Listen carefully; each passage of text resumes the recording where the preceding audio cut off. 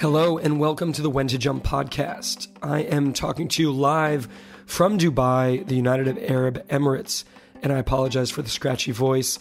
I've learned that is what happens when you go on a 4-continent book tour in 3 months. And that's okay, because it was worth it. So, we are on the last major stop of the When to Jump book tour here in Dubai, and on this episode we are taking you back to the first major book stop on the When to Jump book tour.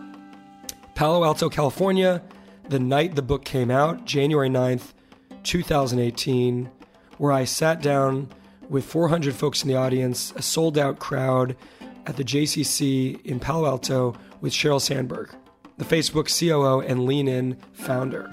Now, you may remember the first episode of the podcast was where I actually went to Facebook offices and interviewed Sheryl live, digging into her jump story. In this episode, you'll actually get to hear Sheryl ask me the questions around my jump and really go into the nitty-gritty around the book, the tactics and tools that we provide people to take off and make their own jump. What's particularly cool about this episode and what you'll hear about is towards the end of the event where we had questions from the audience. Now, this was the first time I had publicly taken questions on the book and shared kind of my blueprint that I provided in the book, and we heard from every type of person, from someone who had just graduated college to someone considering retirement, and really went into the how around the purpose of jumping. The how, the when, the unsexy stuff, we get right to it in the Q&A.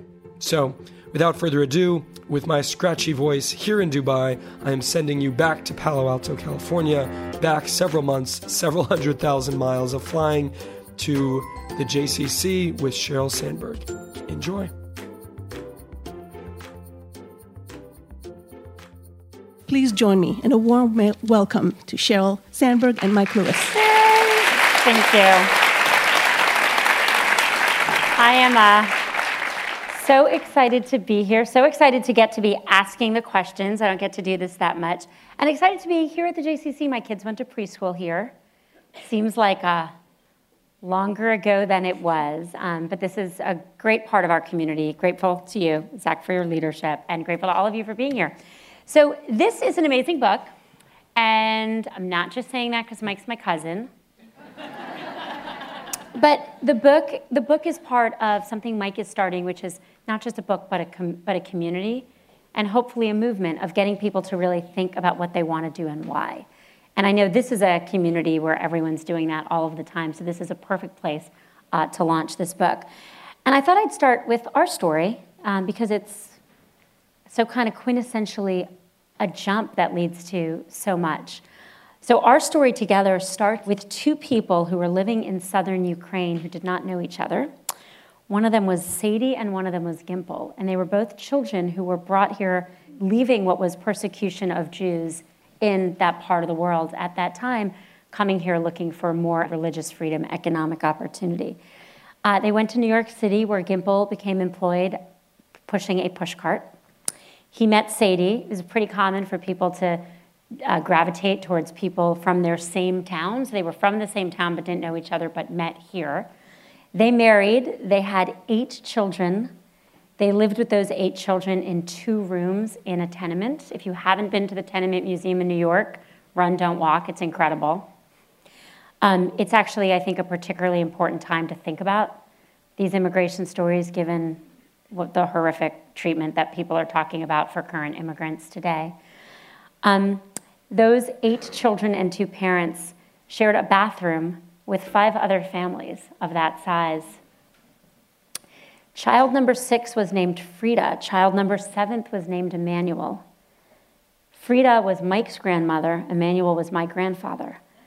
But because there were so many, there were 8 brothers and sisters, there were so many people of our generation that Mike and I didn't meet until he was about 16 or 17.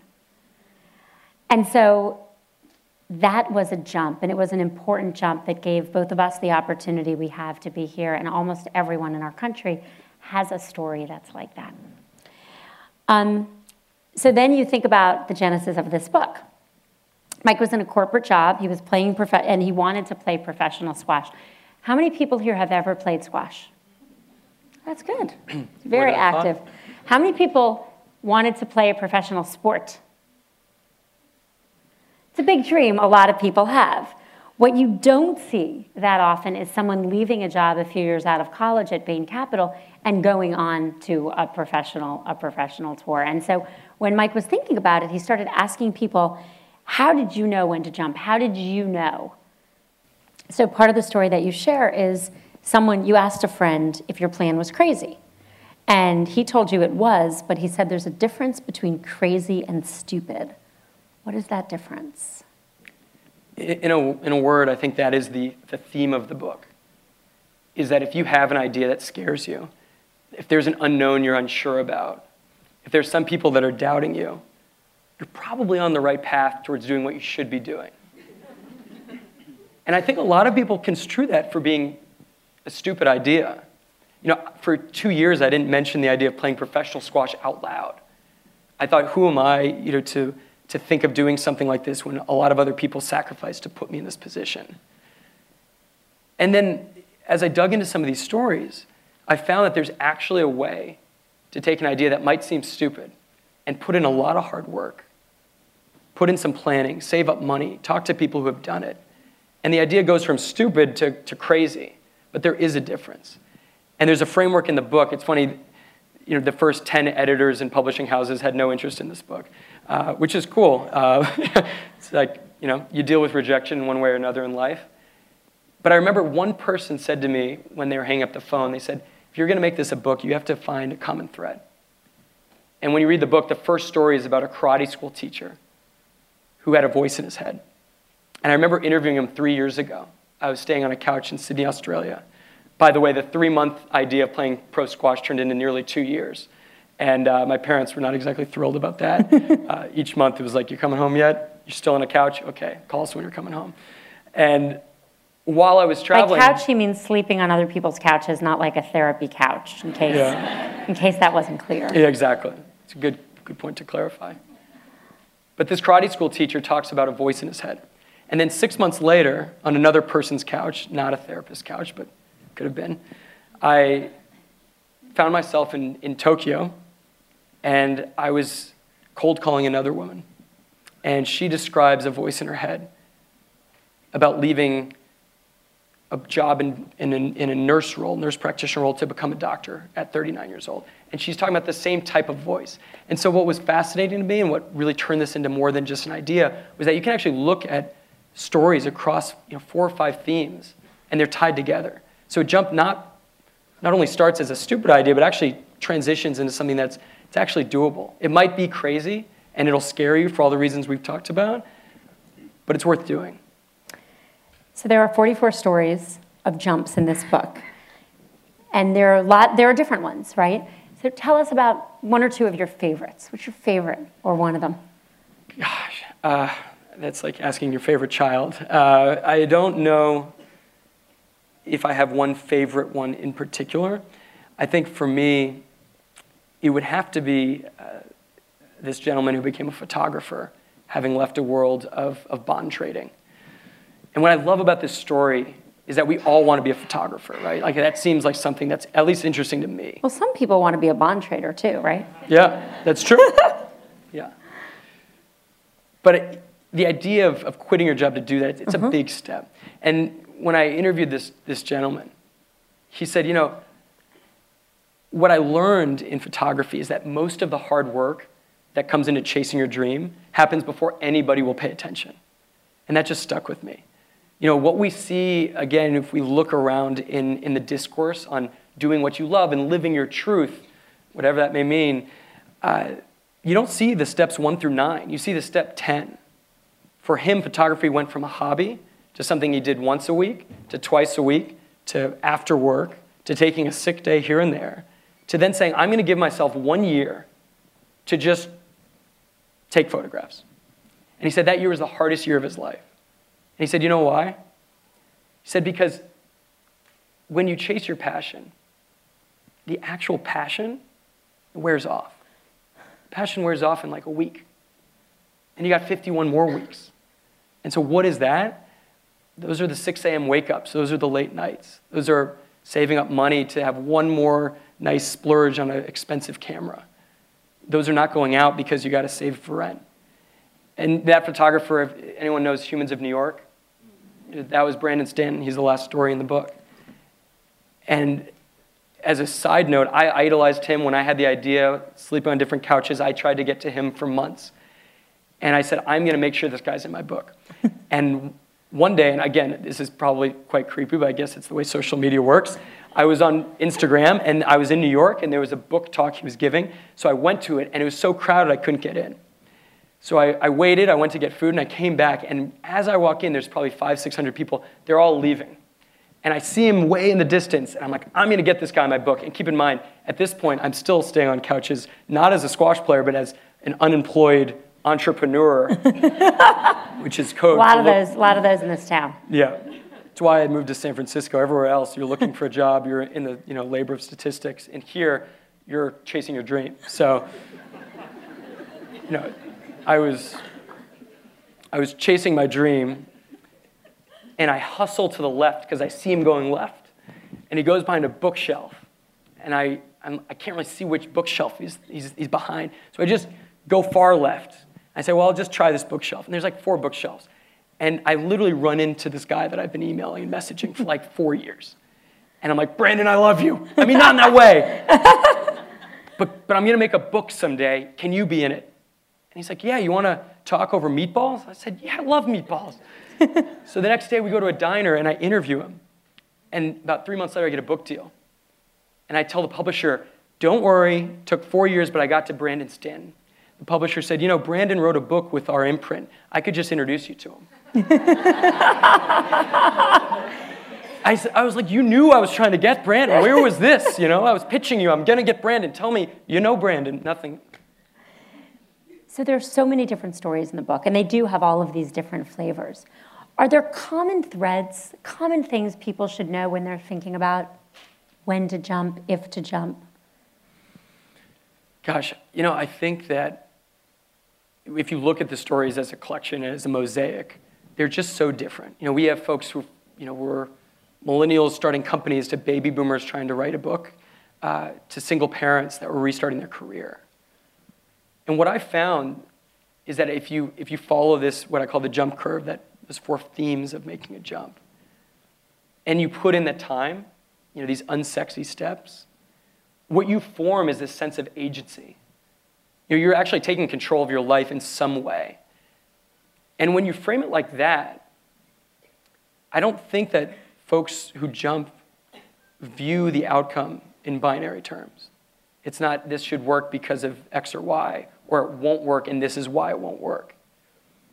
I think every single person, and I ended up interviewing over the last 5 years, hundreds if not thousands of people informally.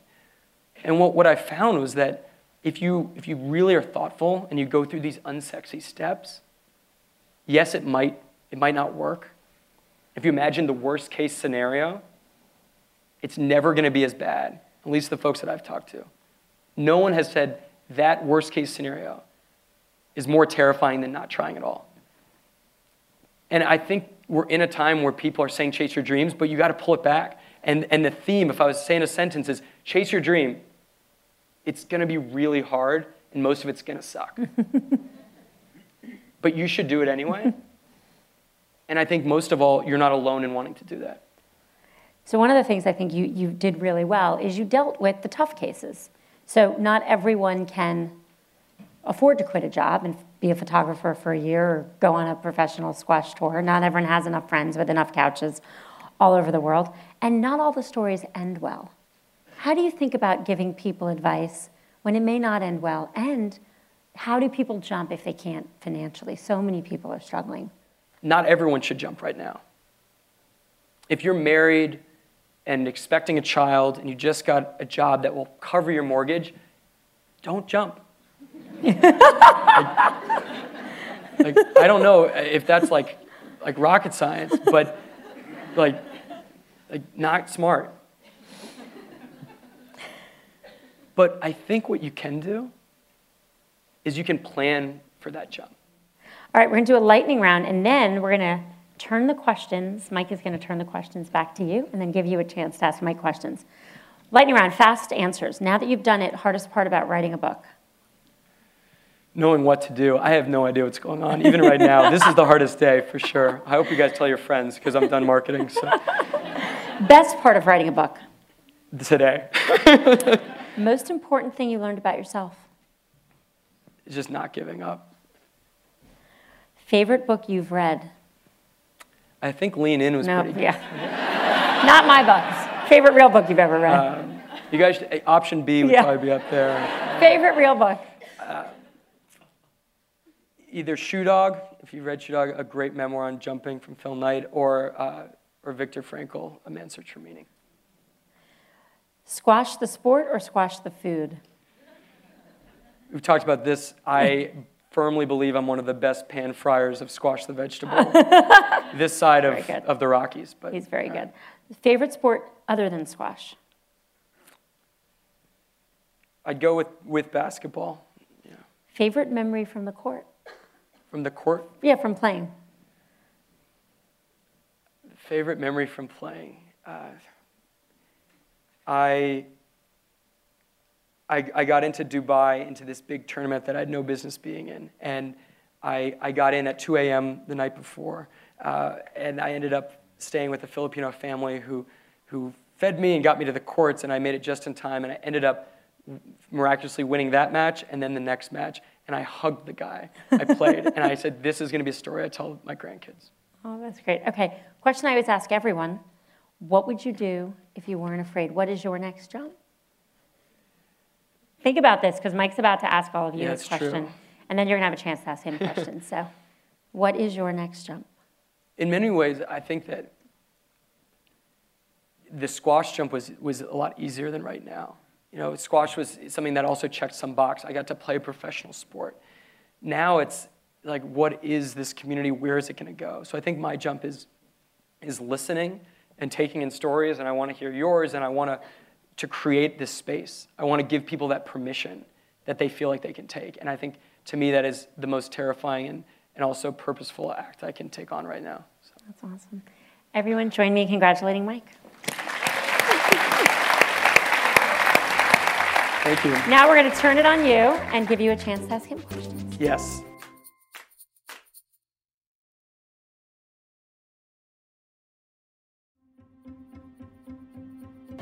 All right, let's bring it back. Yes. Yeah. Yes. Who's got a jump to share and a question maybe to ask too? Oh, someone right back. A jump to share? Yeah, go for it. I jumped from software engineering to landscape architecture. Wow, nice. How long ago was that? Oh, you know, it's still in progress, actually. It's a very long jump. Have you met people who made the jump and landed on their butt? I mean, they weren't able to complete the jump. It's funny. That's like the most commonly asked question. I think it's human. No. It's human nature to go to the worst possible scenario. There's a great story in here. There's a few failures in the book, but one of my favorites is a woman who listened to all the advice of chasing her dream, but didn't really think much more than that, and landed, in the basement of her parents' home.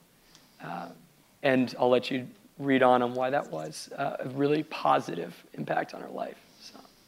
More questions? Oh, hi.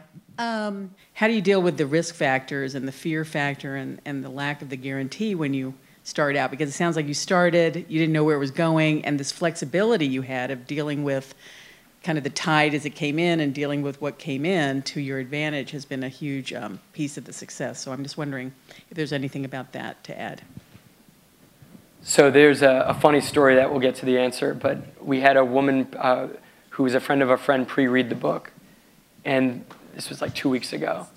She comes in after reading it, and she said, Mike, I got the book, started reading it, and I was about probably 30 pages left, and I had a mani and a pedi coming up. And I walked in to get a manicure, pedicure, and I just couldn't put it down. So you know what I did? I just got a pedicure that day so I could keep flipping the pages, just to finish it. And you know why? Because the people in the book, they talk about literally going into the water, into the deep end. And they describe how, where you start is a toe in the water. And again, it's not rocket science.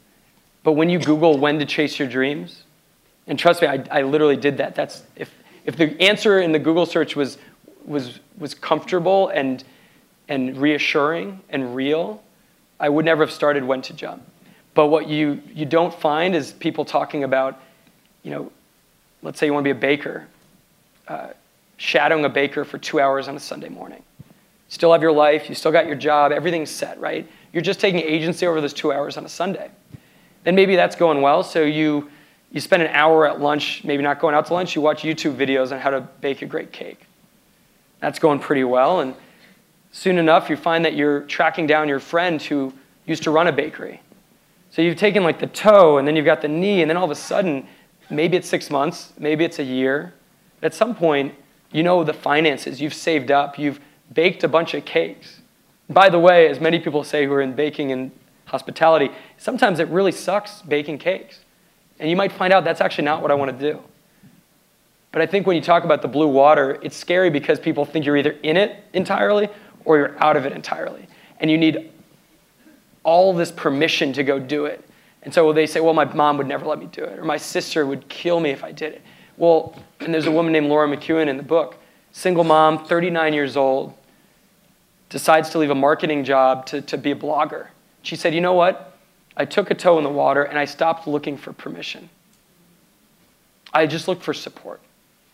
So if you stop asking everybody to say, is this okay, is this okay, is this okay, and just saying, I'm going to do this because I've spent a lot of time, a lot of unsexy steps getting closer to jumping, and here's why, I think the answer will surprise you. So.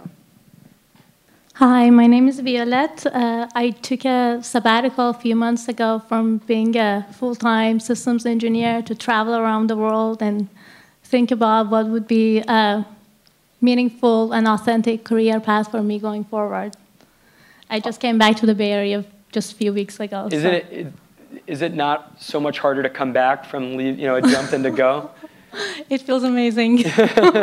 Good for you. So my question is, this is actually something that I'm dealing with right now. How do you, so the friends and families who care about you and they don't know what's going on in your day-to-day life and the intention of you searching or taking the jump, you can't explain everyone what's going on, and not everyone necessarily understand your mindset and what's going on in your mind. So my question is, how would you answer the question of your parents asking you, or your closest friends, like, oh, what are you doing? Are you sure you're safe? Is everything okay? How would you answer, how would you calm them down? Yes, success has many, many parents, and failure is an orphan. Yeah. Right? Right. Yeah. That's the hardest, is family, I think. It goes back to really reiterating the effort you've put into taking a jump. And I think traveling around the world is a courageous one, but so is applying for a different job or going for a promotion at work. And the only person going through your life is you. We tend to think that everyone's watching us. There's this phrase called to sonder. Has anyone heard of it? There's this realization that you're living this complex, dynamic life, but so is everyone else around you. Today was the most exciting day probably of my life, or one of them. And I go into a Lyft ride, and the Lyft driver, he's got his own stuff going on. And your mom and dad, they want the best for you, but ultimately, you know what's best for you. And I'm not a guru and will tell you how to have that conversation, but I think if you plan things out, and we talk a lot about this in the make a plan section, if you really put in the work, it's going to be hard to argue with why you're doing something. But a lot of people don't put in the work, so. Yeah, my name is Ali Alchek. There is no question of how important is critical jumping is during your lifetime. Now, you're relatively young, and I heard you talking about one jump. Are you anticipating any additional jumps? It should become easier. Well, I think once you again, if jumping is to have agency over how you live your life, hopefully that you do take many jumps. But jumps don't have to be professional. Some jumps are to get into a relationship, and others may be to get out of one that's seen its course. Some jumps are to have kids and where to live, right? If you look at the statistics on how we think about work, people will probably have 5 to 7 professional jumps in their life. But I think it's important, and it gets a lot easier once you start with the first one. So thank you for asking that.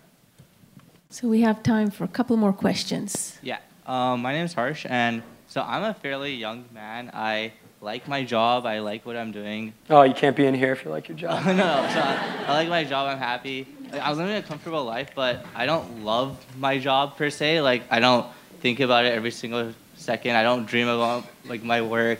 I don't work more than 8-9 hours a day. So like I like it, but I don't love it. But if I want to jump, I don't know what I'd want to jump to. Like I don't know, like in a situation where like you don't even know like, oh, what do you want to do for the rest of your life, or like what do you truly love? Is it worth to jump? And if so, how do I find out what to jump to? Like yeah. So I did not write that book because that's a tough question. I would say go to Muir Woods and take a long walk, but no, you know, I think people get overwhelmed, and rightly so, with that question. Like, things are fine, but is this my life? And what should I go to if this isn't what I want? And I would say, you know, you should start with being curious. And then you should take a step back and say, how am I spending my time? There's a great story in the book of someone who started a gym. And he says this about fitness, but I think it's true about life. He says, show me where you spend your time and how you spend it, and I'll show you what your priorities are. And so if you just look at how you spend your 16 other hours during the day that you're not sleeping, I think you'll start to see like, okay, well, I'm spending time researching, you know, dinosaur digs. Maybe I want to be an archaeologist or paleontologist, whatever it may be. Yeah. And step back and say, this is what's interesting. I'm going to get a little bit closer to it. But like that's where I was working at Bain, being like, okay, I kind of want to do something else. And that took 3 years to kind of evolve to the point where I was ready. But I think people rush to say, I need to keep moving, especially in Silicon Valley. There's like a taboo and weird stain if you've been up somewhere for 4 years. Well, guess what? You know, you can have a 20-year career that moves you around the world with a company. And that's okay, that's great. So I wouldn't rush into it. The other thing I'll say before we do the last question is as I really, truly want to thank everyone, especially the JCC, if we can give them a really quick round of applause.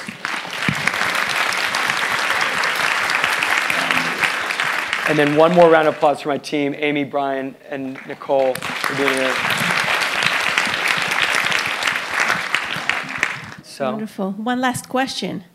Hi. Yeah. My name is Diane. And first, I just want to say thank you so much for this evening. Given the number of people that are here and very few empty seats, it obviously resonates with a great number of people. I actually jumped pretty early in my career. I grew up in Illinois and had a little voice that said, have an international career, which everyone thought I was nuts. And now I've lived in 7 countries and traveled to 91. But the jump I want to make now is after raising, some kids that are now in school full-time and working part-time after taking a career pause, is to jump back into the full-time workforce. And what I'm actually finding is that doing things older, when you have these responsibilities or just are older than when I was bungee jumping, literally bungee jumping and parachuting in my 20s and 30s, is harder. And so my question is, what was the difference between the people that you spoke to based on their age? I'm beyond having to ask my parents for permission. It's a great question. I think the woman who is probably one of the older folks in the book, not that you're old, but this woman, no, she had several different careers. She was an educator for 30 years. She was in her late 60s when she took her jump. And she describes the way she thinks about her life as having a ripple, in the sense of when a rock goes into water, you see the ripple in its immediate vicinity, but you don't see all the other things it affects. And I think the folks that I have been lucky to spend time with, who are thinking of going back into the workforce or taking that jump, who don't necessarily have the kids are gone and the financial commitments maybe have lessened a little bit, and you can kind of think for yourself again in some way. For them, it's impact driven. My friend who sat next to me at work when I sketched the cover page, he passed away in an accident, and I dedicated this book to him. His name's Corey Griffin. He's a legend. He started the Ice Bucket Challenge. To me, seeing death that close at a much younger age than I think, I hoped, but it happened. It makes you think of how much time we have and what you want to do with it. And I think it's particularly true as you get, to folks that have seen death more frequently and are dealing with their parents passing and other people. And it's not to be morbid, it's just a fact. So I'm not sure if that directly answers your question of the why, but I think if I was to guess, it's to say, okay, what ripple do I want to make? So maybe that's a good one to end on. Maybe your next book is When to Jump Back In. Yeah. Well, my dad always says AARP would love this book. He's looking to jump, and he's done a bunch. But anyway, thank you all for having me. Thank you. Thank you, Mike Lewis. Thank you, Sheryl Sandberg. Thank all of you. All right, that will just about do it for the When to Jump podcast this week. Hope you enjoyed listening to the first event back in Palo Alto and the tips and tricks we talked about, not only in the interview with Sheryl from my end, but also getting to that Q&A and going into a little bit of the nitty-gritty. Apologize for the raspy voice. Hopefully by next week it will be gone. And if you are in the San Francisco Bay Area, I am doing a coming home book tour stop April 26th, 7 p.m. at the Books Inc. on Chestnut Street in the Marina. It's across the street from the Beats Coffee where I wrote the first drafts to the book, so it'll be super fun to come back and do a little reading. Again, that's April 26th, 7 p.m. It's a Thursday night in the Marina. We'll be very low-key. Would love to meet you and sign your book, so come on out. And if you got a jump story to share or a tips and trick to tell us about and how you did it and what you did to make it possible to jump, we'd love to hear it. Again, that's jump@macmillan.com if you've got a jump story or a tip to tell people about. That will do it.